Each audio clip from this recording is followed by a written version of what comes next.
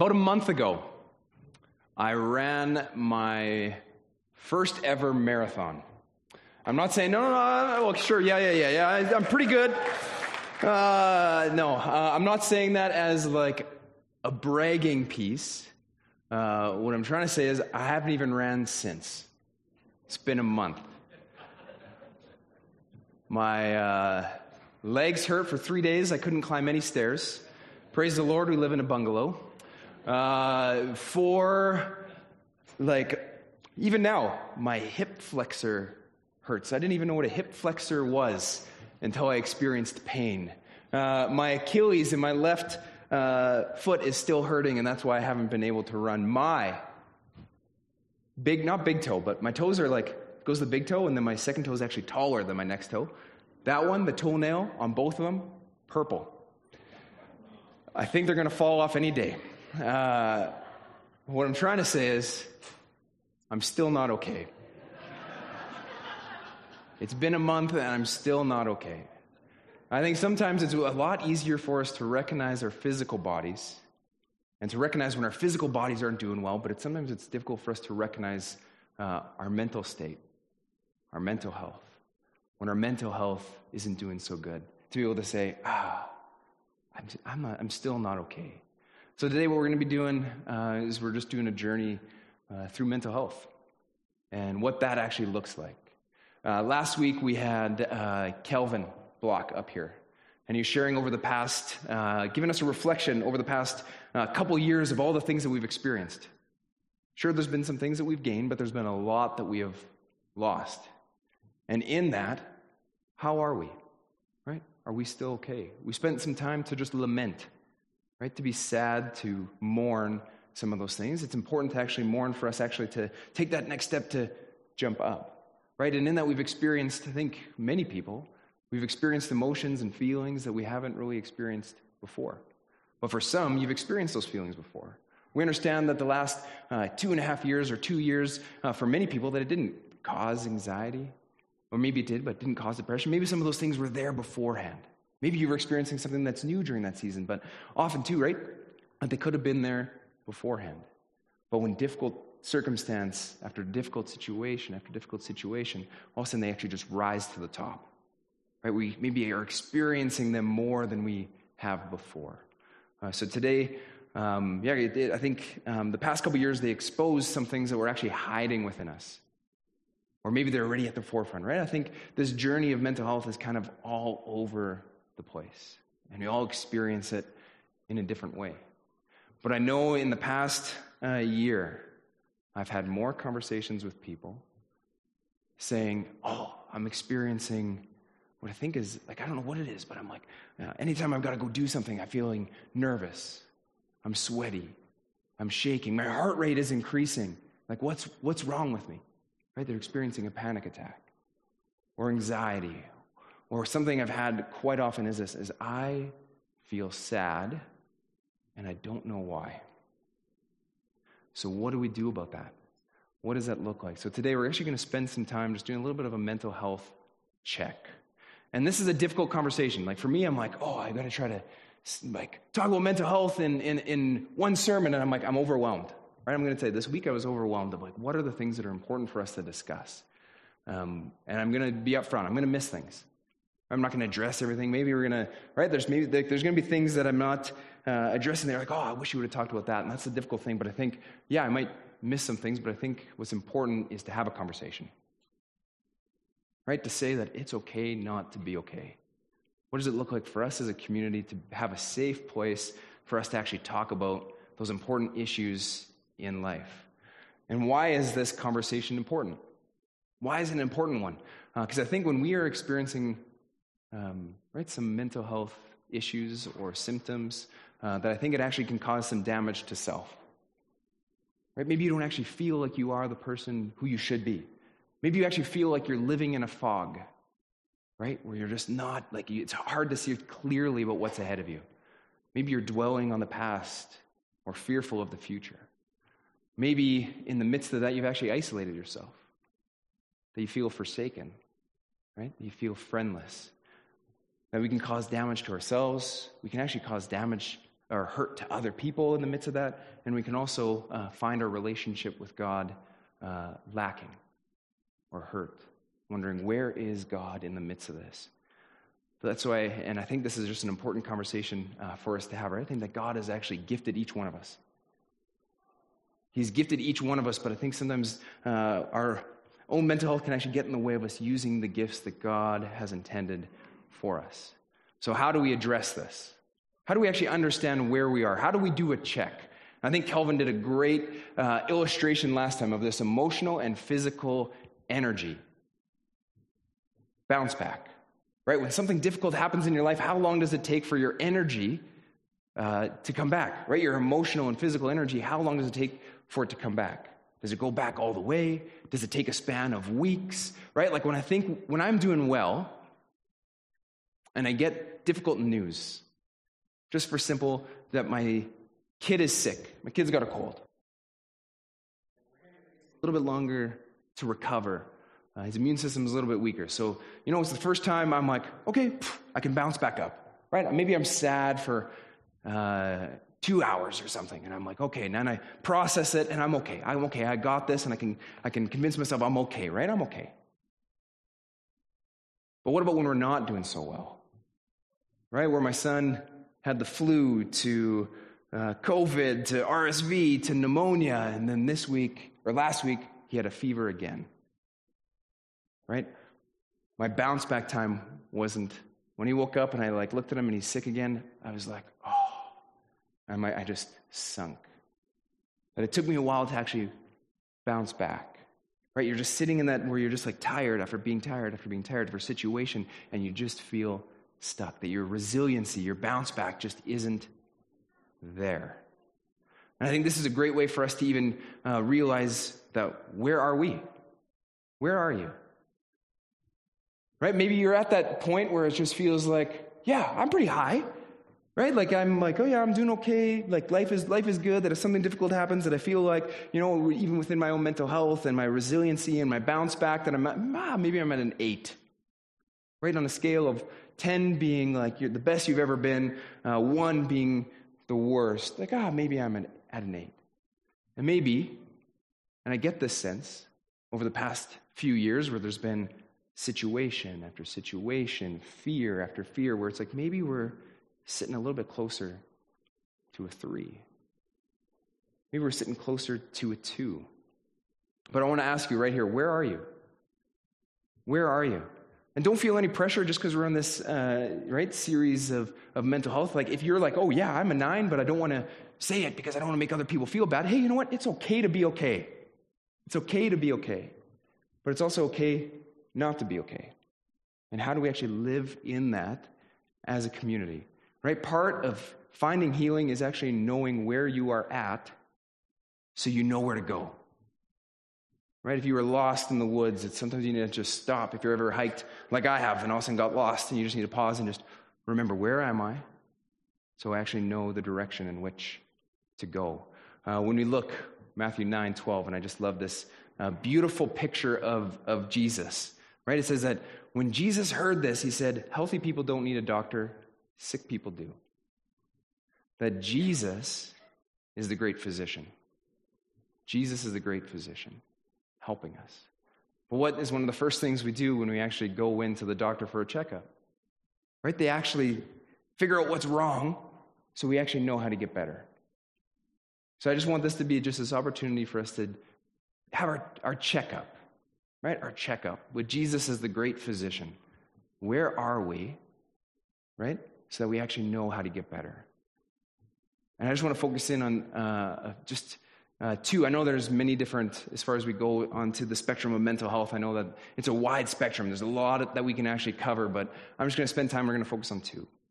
We're going to focus in on anxiety, and we're going to focus in on depression, right? So anxiety is an emotion. Is an emotion categorized by feelings of tension. Worried thought and physical change, like increased blood pressure. People with anxiety disorder usually have reoccurring intrusive thoughts or concerns. They may avoid certain situations out of worry. They may also have physical symptoms such as sweating, trembling, dizziness, or a rapid heartbeat. A lot of the times, anxiety is caused by the fear of the unknown, right? The fear of the future. And we're anxious about it. We don't know what's going to happen. I wish I knew what was going to happen so I knew how to be better prepared, right? This fear of the unknown. Next, depression. Depression is more than just sadness.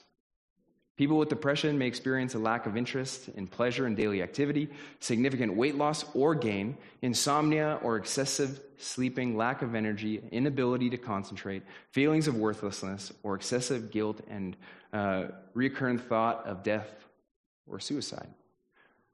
Where anxiety is kind of the fear of the future, depression is the lack of hope, hopelessness. Right? I know that these are heavy topics to be covering on a Sunday morning, and we're just going over these things of like, maybe you've experienced some of this before. Maybe you're experiencing it right now. Maybe you've got a friend who's experiencing this, and you're like, how can I be there? How can I help? How can I actually bring hope? And I think there's different ways that anxiety and depression can be experienced. I think there's situational anxiety and depression. Right, that it's actually based on a situation, that something difficult has actually happened in life that has actually caused it. Right, we can go over the past couple of years of fear of being sick, the fear of getting somebody else sick, maybe the loss of a job. Right, even now, what does it look like? Oh, I've got a test in school, and I'm worried about it. That I want to make sure that I've got everything together. Right, for those who are students, or maybe somebody's jumping into a job interview, and I want to just make sure I get everything right, and I'm just anxious about it. Or maybe you've experienced loss. And you just feel that pain, and you're sitting in that pain. And that's situational. That's a situation that is causing these emotions and these feelings. And for some, it's actually genetic.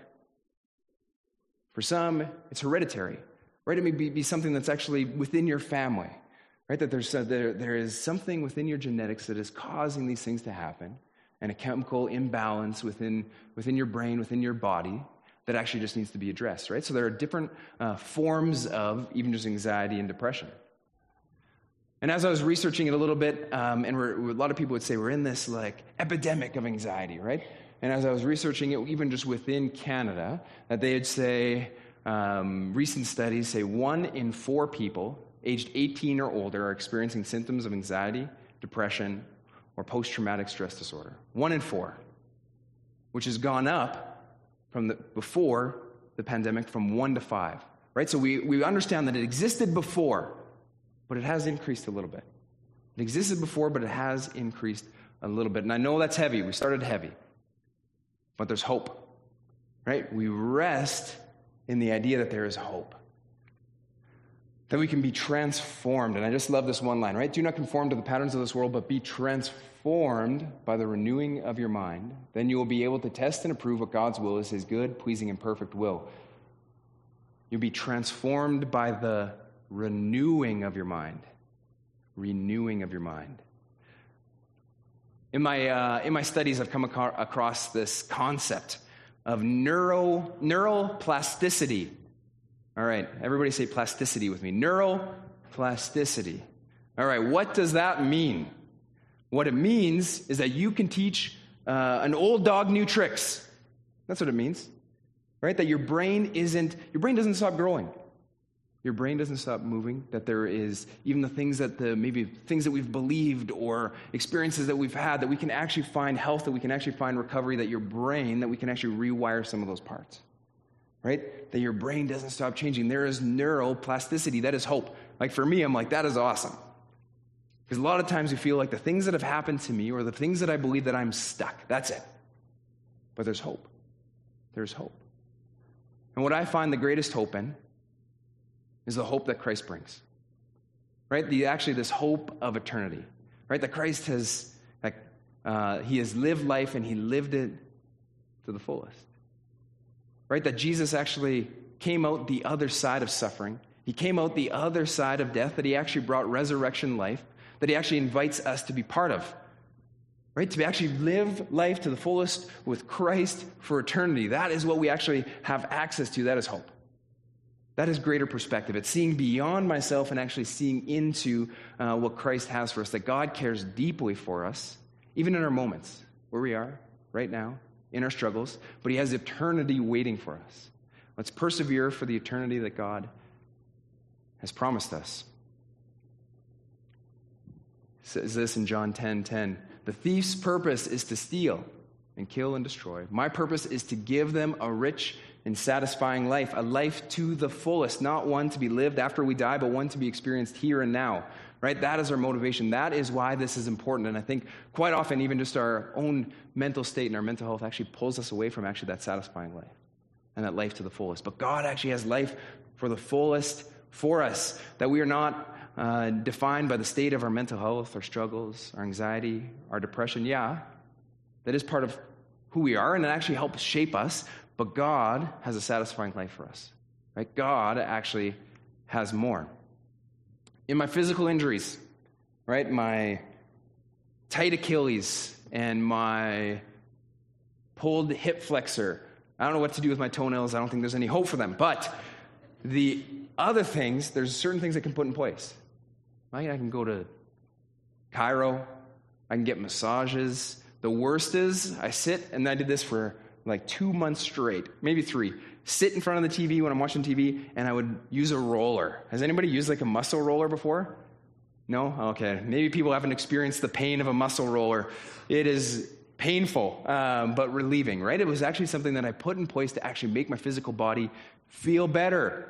But what can we actually do with our mental health? What is the roller of our mental health? What can we put in place to actually make ourselves healthy? And as somebody who's actually dealt with and deals with anxiety, who's had seasons of mild depression in the past, I want to share with you a few things that I found helpful. So I know this isn't like one size fits all. Right? And when I look into some mental health stuff within my family, that all my siblings and my dad also experience it. But we also all find health in different ways. Right? There's different things that work for different people. Right? So don't see this as like this is a one-size-fits-all thing, that it can actually change from one person to the next. And I'd love to say that, I always feel good. Right? Like I put these things in place and I never feel anxiety again, but that's not true. Right? There are seasons in my life where I still experience it to a heightened level. Right? Sometimes I forget to keep putting these things in place. But what does it look like for us to actually put some healthy practices in place for us to remain healthy, or maybe for us to receive some health? What does that actually look like? And the main thing for me, the biggest thing, is actually my faith in Christ. My faith in Jesus is probably the biggest practice that helps me. And I'm in the middle right now of my master's in counseling psychology, just because I find this stuff interesting. And I'm just in the middle of it, and I remember my first class. I'm sitting down, and I open the textbook, and I start reading. And I'm like, I've heard this before. I've heard these concepts before. And as I'm flipping through, right, like this textbook, this secular textbook, I'm like, so many of these concepts are deeply embedded in Scripture. They're deeply embedded in Christ. They're deeply embedded in God, that I'm like, there are so many practices that we can actually, we can see that Christ is working throughout the whole thing. Right? Live in these ways to find healing. Right? And I've written papers in my program, and I like to, anytime I have the opportunity to throw faith within my papers, I do. And every single time, there is this direct correlation between faith and resiliency. Right? Faith and your bounce back. Faith in your mental health. There's a correlation between the two all the time. Why? And I think it comes down to, I think it comes down to this eternity. I think it comes down to hope. I think it comes down to the way that Christ has actually designed us to live, and the way that practices that he actually tells us to put in place. So we're going to go through some of these practices. Each one of them I found in my textbook, and each one of them I found in the Bible. Right? I think they're deeply grounded in who we are. Right? But your present moment matters to God, but your present moment really doesn't define you. Right? God has eternity planned for you. And that's a lot easier said than done. It's a lot easier to be like, God's got something better. I don't have to focus about here and now, right? But it is very easy just to focus in on our troubles and our worries and not actually give those to God. So what we're going to do is we're going to spend some time going over just a few mental health practices. Right? And I think we've all been wounded. We've all been wounded. So how can we actually take care of our mental health? Within our own wounds, how can we actually find healing? And I think this is for everybody. Regardless of where you're at, right? Maybe you said you're at a 9, maybe you're at an 8, maybe you're at a 1, maybe you're at a 2. Right? And regardless, I think these things are for all of us. One of the shows that I enjoy watching is Survivor. Anybody watch Survivor? One of the first things that they do besides the competition, and then they break into teams, okay? But when they go off on the island, what is the first thing they do? Anybody? Build a shelter. They build a shelter. Regardless if it is raining or not, they go and they build a shelter. They are prepared for when the storms come, because the storms are going to come. And sometimes they get there and it's already storming and they've got to build a shelter. Right? Like, what does it look like for us to actually build a shelter in our life for when the rains and the storms and the winds start coming, that we feel prepared?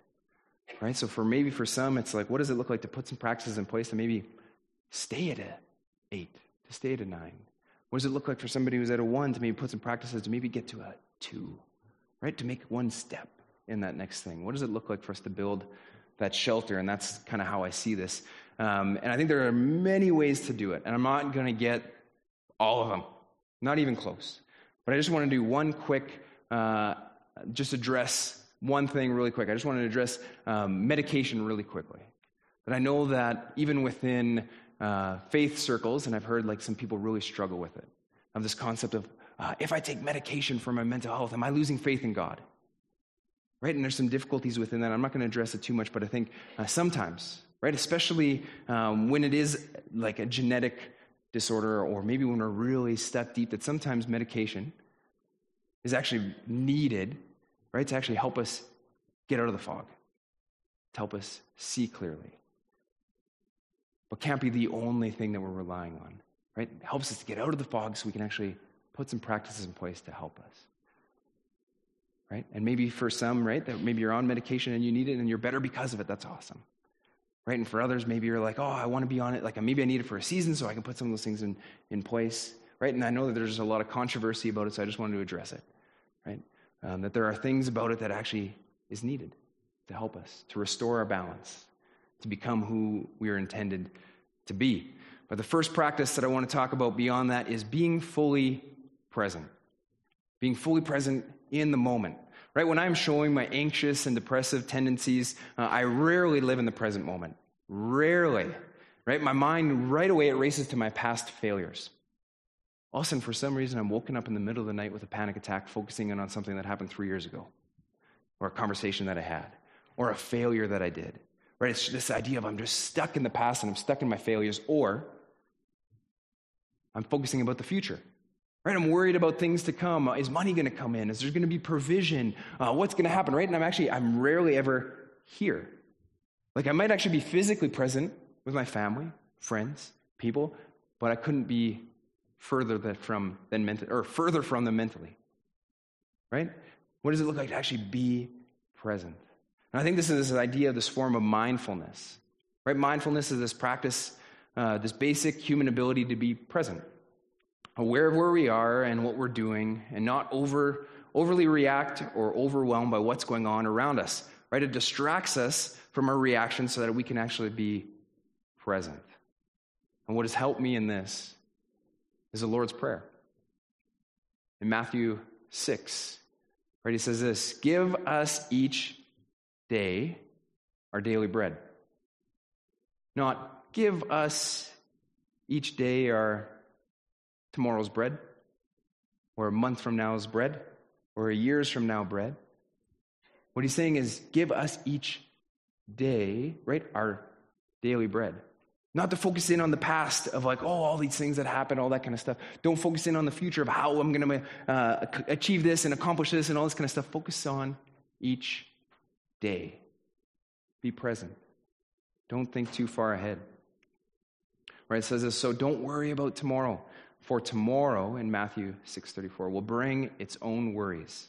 Today's trouble is enough for today. I think quite often, right, anxiety is caused by the fear of the unknown, aka tomorrow.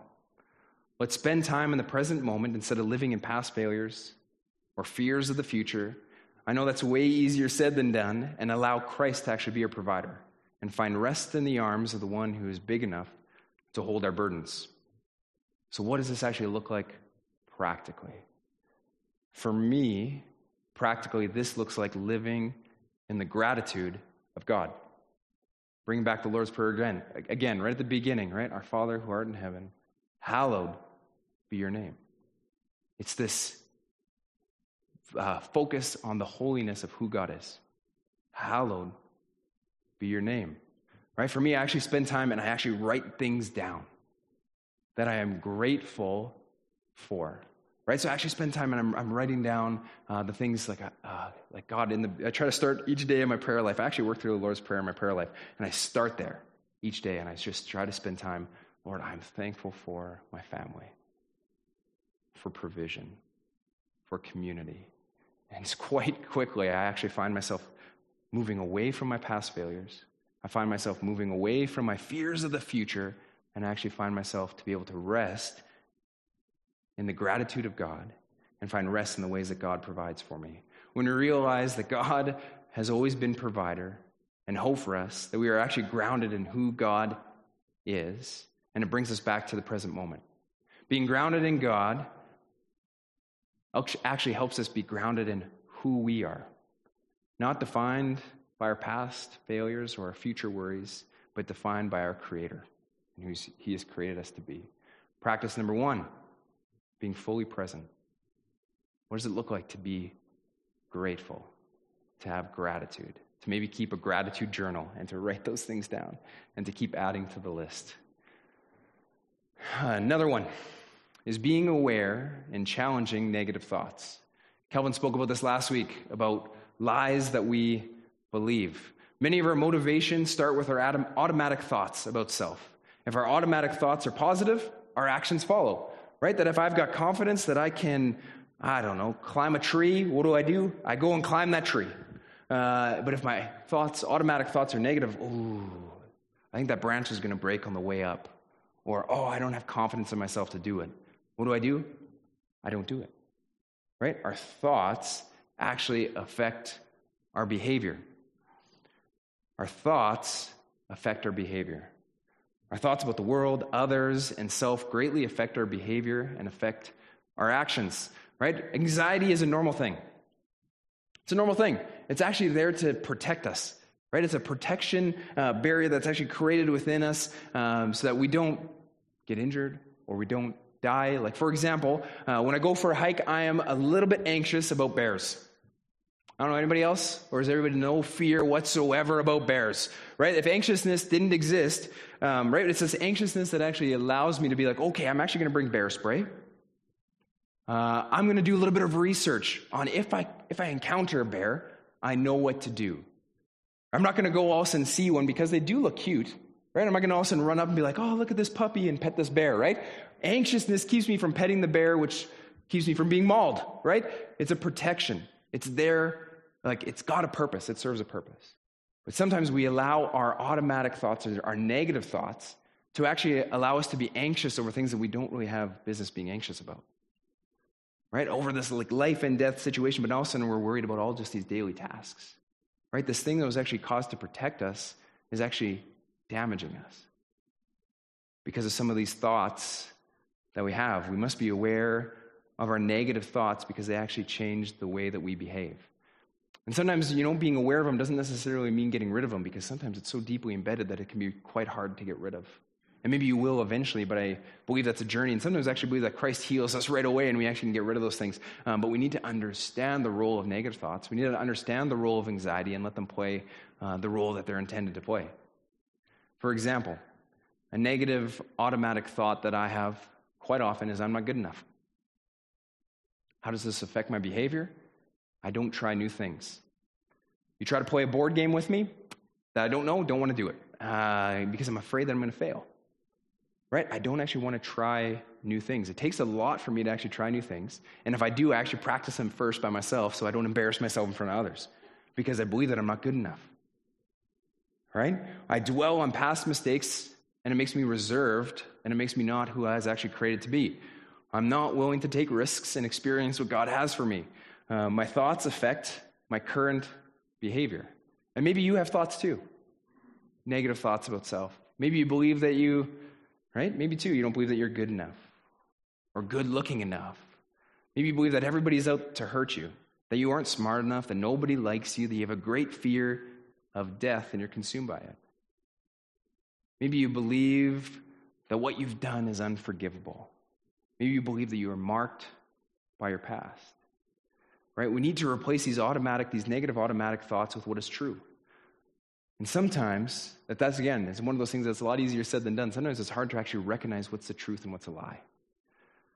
Because sometimes the lies start as partial truths. And there's this story in the Bible, right from the beginning. Right? Spend some time in Genesis 1 to 3.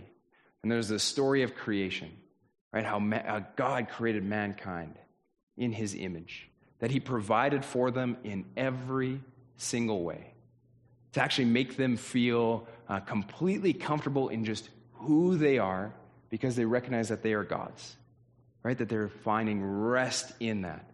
But also a lie started to come in, right? We have this picture of this serpent that says, you know what's actually better than God providing for you? You can provide for yourself, right? You don't actually need this guy. That's just the middleman. You can do this all yourself, right? And this lie started to creep in a little bit, and they fell into that desire, right? To become like God, knowing the knowledge of good and evil, and what does that look like, right? And we see this image of mankind separating themselves from God.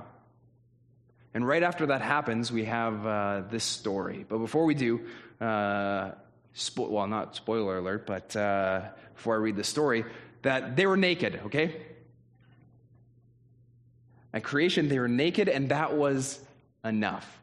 Right? God didn't create them with the fig leaves already. Right? That they were naked and they were comfortable in their nakedness. They are comfortable in their vulnerability. Okay, so as we jump into there, that's the context. Here's the story, or just the verse, right? It says, he replied, I heard you walking in the garden, so I hid. Right? This is Adam. I was afraid because I was naked. Who told you that you were naked? The Lord God asked. Have you eaten from the tree whose fruit I condemned you not to eat? The phrase I want to focus in on, who told you you were naked?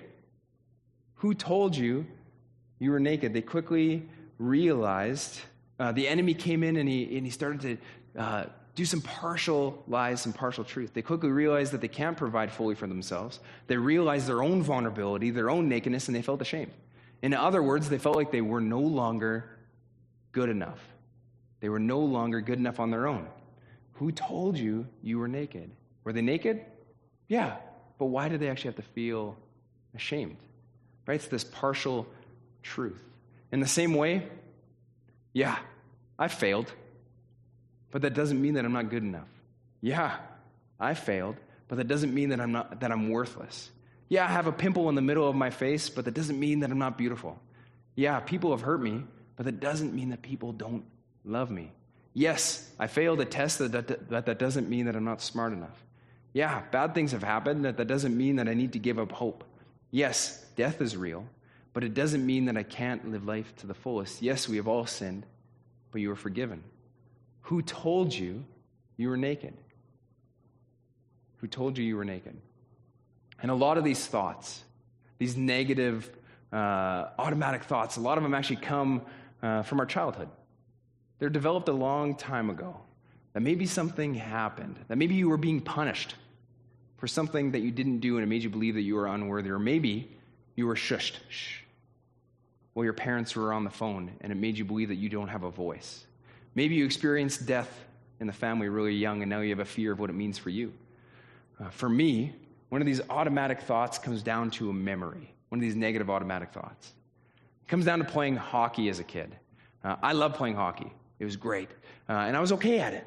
And when I would score a goal, my dad would buy me a bag of Hawkins cheesies. Right? Just as like a, good job, son. And it was like a good memory that we had. It was a really good memory that we had. But if I didn't score, I didn't get one. Okay? Right? It's just like, but in my mind right away, this truth, there was this partial truth, but not really. But it took, and I'm actually took a while to recover from it. I think the enemy took a memory that was good with my dad and turned it into one where if I didn't perform well, that I wasn't loved. Right? That I was a failure. I think the enemy does that lots. Takes something in our life. It's a partial truth, right? I didn't score a goal. I did fail, right? But that doesn't mean that I wasn't loved the whole time. We can allow those things to actually define us in who we are. But no, I'm good enough because of who God created me to be, not based on my success or my failure. So here's the question. Who told you you were naked? What lies or partial truths have you actually believed about yourself that affect your actions, right? These negative automatic thoughts that come to mind that are affecting your behavior, right? Usually they're a belief of ourselves, but what does it look like for us to understand them? To actually understand our motivation.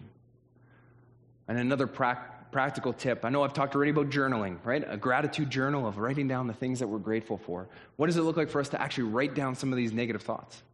What does it look like for us to actually write down these things that we believe and actually replace them with the truth? Here at SunWest, we believe that Jesus is alive, that Jesus is moving, that Jesus still cares, that Jesus loves, that Jesus speaks. So what does it look like to actually allow Jesus to speak into our lives? Right? Write down those lies. And on the other side, combat that lie with the truth. Write down something that is true, right? That God has actually said about you. That Jesus says that I am the way, the truth, and the life. What does it look like for us actually to live out of the truth that Jesus says of who we are, not based on some of those negative thoughts? But what came first? All right, we talked about how our thoughts affect our behavior, but what came first, right? The chicken or the egg? It's one of those. Because our behavior also affects our thoughts. Our behavior also affects our emotional state.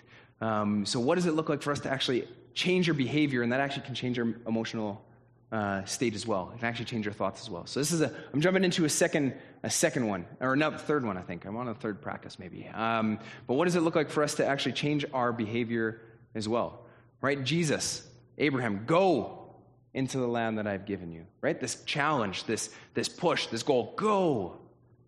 The woman who's caught in adultery, he says, go and sin no more, right? This goal, go do something, change your behavior, right? Actually get rid of some things and maybe replace them with something else.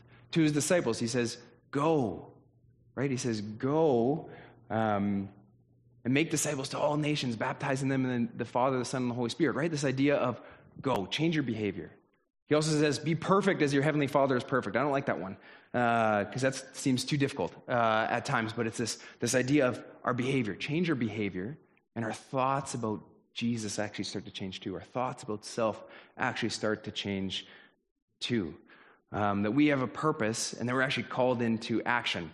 So there are certain things in our life, behaviors sometimes, that we actually need to get rid of that are unhealthy, that maybe actually to replace them with something that is actually healthy for us.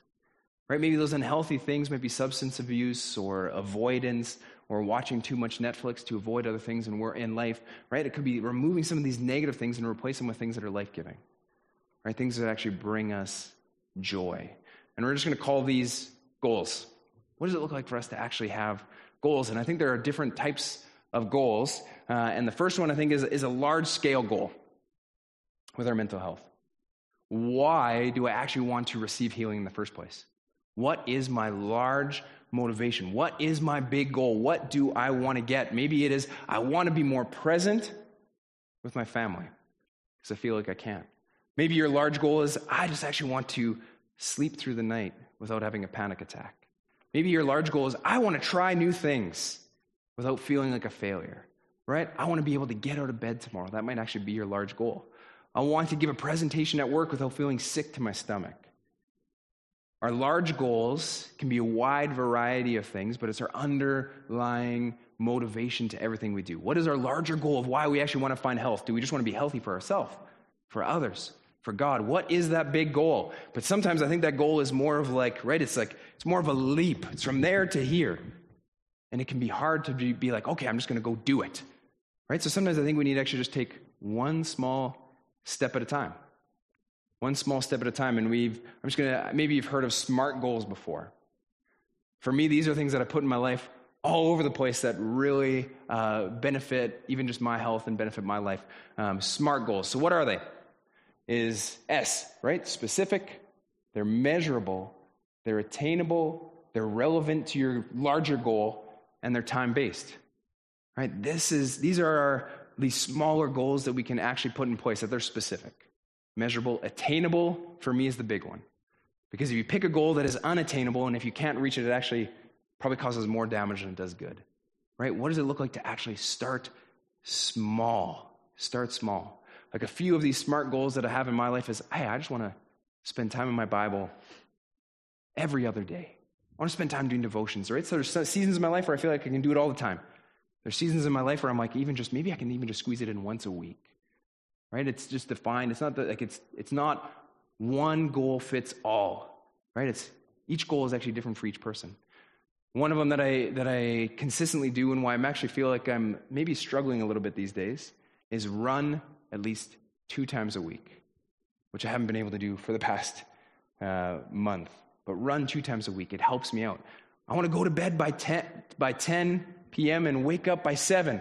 Impossible with a newborn. But that might be a goal to like, I'm finding myself tired. Maybe I need to put that in a goal. Maybe a goal is, I'm going to write 5 things that I am thankful for today. Maybe that's your small goal. Or I'm going to confide in a friend this week about that I'm actually not doing okay. Or I'm going to go book a therapy session. Or I'm going to cook my favorite meal because it brings me joy, right? They can be simple, but it's a life worth living. And most of the time, life is lived one small step at a time. Plus, it actually feels good to like check a box, right? Like to say, I did that one thing today, right? It actually affects us. Our behavior actually affects our thoughts and our emotions. The next mental health practice I want to talk about is community. Right? There's lots of conversation these days about self-care. Self-care. What does it look like for me to be healthy for myself? And Matt, he spent time in the Shalom series, and he talked lots about Freud and this concept of finding your own happiness. Right? Or like but it's a difficult thing because happiness can actually be subjective, because sometimes what makes us happy comes at the expense of other people. Right? As a faith community, I think self-care is really good, but it's never meant to actually just stop there. It's actually meant to be lived beyond just self. As a faith community, we know that we find healing not alone, but together. We are holistic, which means we are a sum of all our parts. And as a faith community, we're actually part of a community. That's who we are. We don't do life alone. But this community is wounded. We've all been hurt. And unfortunately, we've probably all hurt somebody else at some time. Right? This community is not perfect. We've discussed how do we find healing in our own wounds, but now how do we actually find healing in the wounds of others? This is where health of the community matters. We don't always need to be our best self. It's okay sometimes to not be okay, to be at a 2, to be at a 3. But what does it look like for us to rest on those who are maybe an 8 or a 9, but to know that those roles actually sometimes reverse? Right, that we don't just find health to keep it to ourselves, we actually find it to help somebody else. That we understand that we're here to, and I preached that a little while ago, we're actually here to carry other people's burdens, but we're here to actually be a burden to other people too. What does it look like for us to actually to live in that health? We can learn from others' pain, from other people's joy, from other people's wounds, and how they've recovered. That it can actually instill hope within our life. And I just love this verse, and we go through this in our starting point material at church, and it says this in 1 Corinthians 12, 25 to 26. This makes for harmony among the members, so that all the members care for each other. If one part suffers, all parts suffer with it. And if one part is honored, all the parts are glad. When one part hurts, we all hurt. We hurt together. We're wounded together. When we rejoice, we actually rejoice together. We celebrate together. There's something about being together. Here's where, right, those numbers come in, that we're here to instill hope in each other, right? Those who are 8s, 9s, 7s are here instilling hope, and those roles kind of go back and forth throughout the years. We've all experienced difficult seasons in life, and some of us are out of them, some of us are right in the middle of them. We practice self-care, not only for self, but that so we can help others. My hope and my prayer is that this is the type of community that SunWest is, where we can trust one another, and we can help one another, and where we find rest, healing, and shelter from the storm. That we practice self-care not to keep it to ourselves, but to bless those around us, our friends, family, and our faith community. That SunWest, no matter what people are going through, can be shelter from the storms in life. That as you enter into this space, this is my prayer, that the rain stops, the winds stop, that maybe you can warm up a little bit, that you can dry out your clothes, and that you can actually find healing and rest from a broken soul. Henry Nouwen, an author, he says this, who can take away suffering without entering it? It is illusion to think that a person can be led out of the desert by someone who has never been there. Who can take away suffering without entering it? We've all struggled in one way or another. We've all hurt, and this may be with our mental health or maybe not. But when we share life in community, we realize although everyone's story is different, we may find hope in someone who's walked through the desert and found their way to the other side. Let us find health and healing not alone, and not for ourselves alone. Let us share in life and find and help find the life Christ actually has intended for us, this life to the fullest, which leads me to my last practice, of finding rest in Jesus Christ, the wounded healer. As we read that verse again, that quote, who can take away suffering without entering it? It is an illusion to think that a person can be led out of the desert by someone who has never been there. Christ was wounded. God came to earth to experience our joys, to experience our pains. He lived the human experience as he was overwhelmed, hurt, and struggled. He said, Lord, right? If you are willing, take this cup from me. He experienced pain. He walked through the desert. He made it through the other side. That he is our wonderful counselor.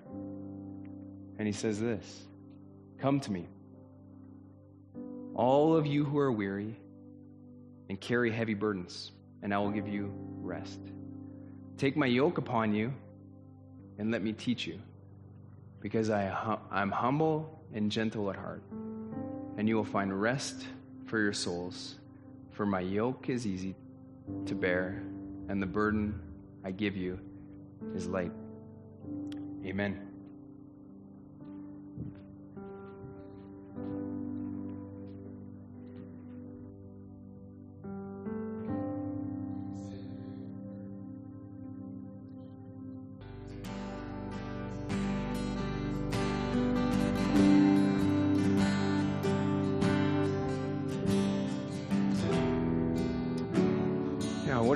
What does it look like for us in all circumstances, all situations? Whether we're doing good, whether we're doing bad, in the midst of the storms, in the midst of our anxiety, the midst of our depression, that we can just trust that God is our firm foundation, that he won't fail us. Amen. We've talked lots about being grounded in the present moment, by giving gratitude with God, and by not living in the past or not living in the present or future. What does it look like to be aware of those lies or those negative thoughts and replace those with the truth that God actually has for us? What does it look like for us to put some goals in place to actually change our behavior, that it changes our emotions and our feelings as well? What does it look like to live life in community? To share in our joys, but to share in our struggles. Maybe this means opening up to somebody and saying to somebody, hey, I'm not okay, and start a conversation. What does it look like to God to actually admit to, hey, you know what, I've actually tried, like Adam and Eve, to do things on my own. I felt like I was the God of my own life, but what does it look like to surrender, to say, I just need to find rest. I just need to find rest in who God created me to be, that I don't have to actually provide for myself. I don't have to actually hold that weight and burden, that we can actually let God be the Lord of our lives. We also offer a prayer team or prayer ministry at the end of each service. So we have, if there's something going on in your life, or maybe you're struggling with your mental health and you just want prayer, we have prayer teams. We also work with a number of counselors to actually find, what does it look like to find healing that way? So if you're ever interested in even counseling, please let us know as staff by emailing the church, and we can try to help you figure out what does that route look for you. But God has life for you, and he has life to the fullest. Let me pray. God, God, we just want to thank you that you are a firm foundation. We want to thank you that we can find rest, that we can find, lay our burden on you and find that the yoke is easy, Lord.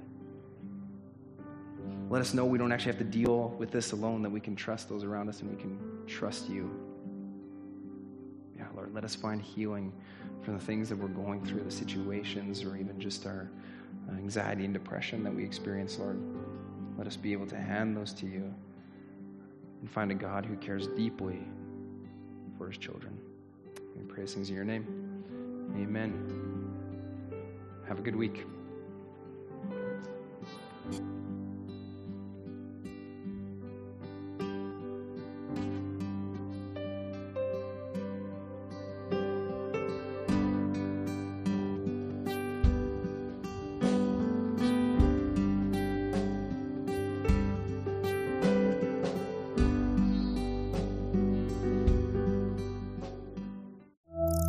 Thank you.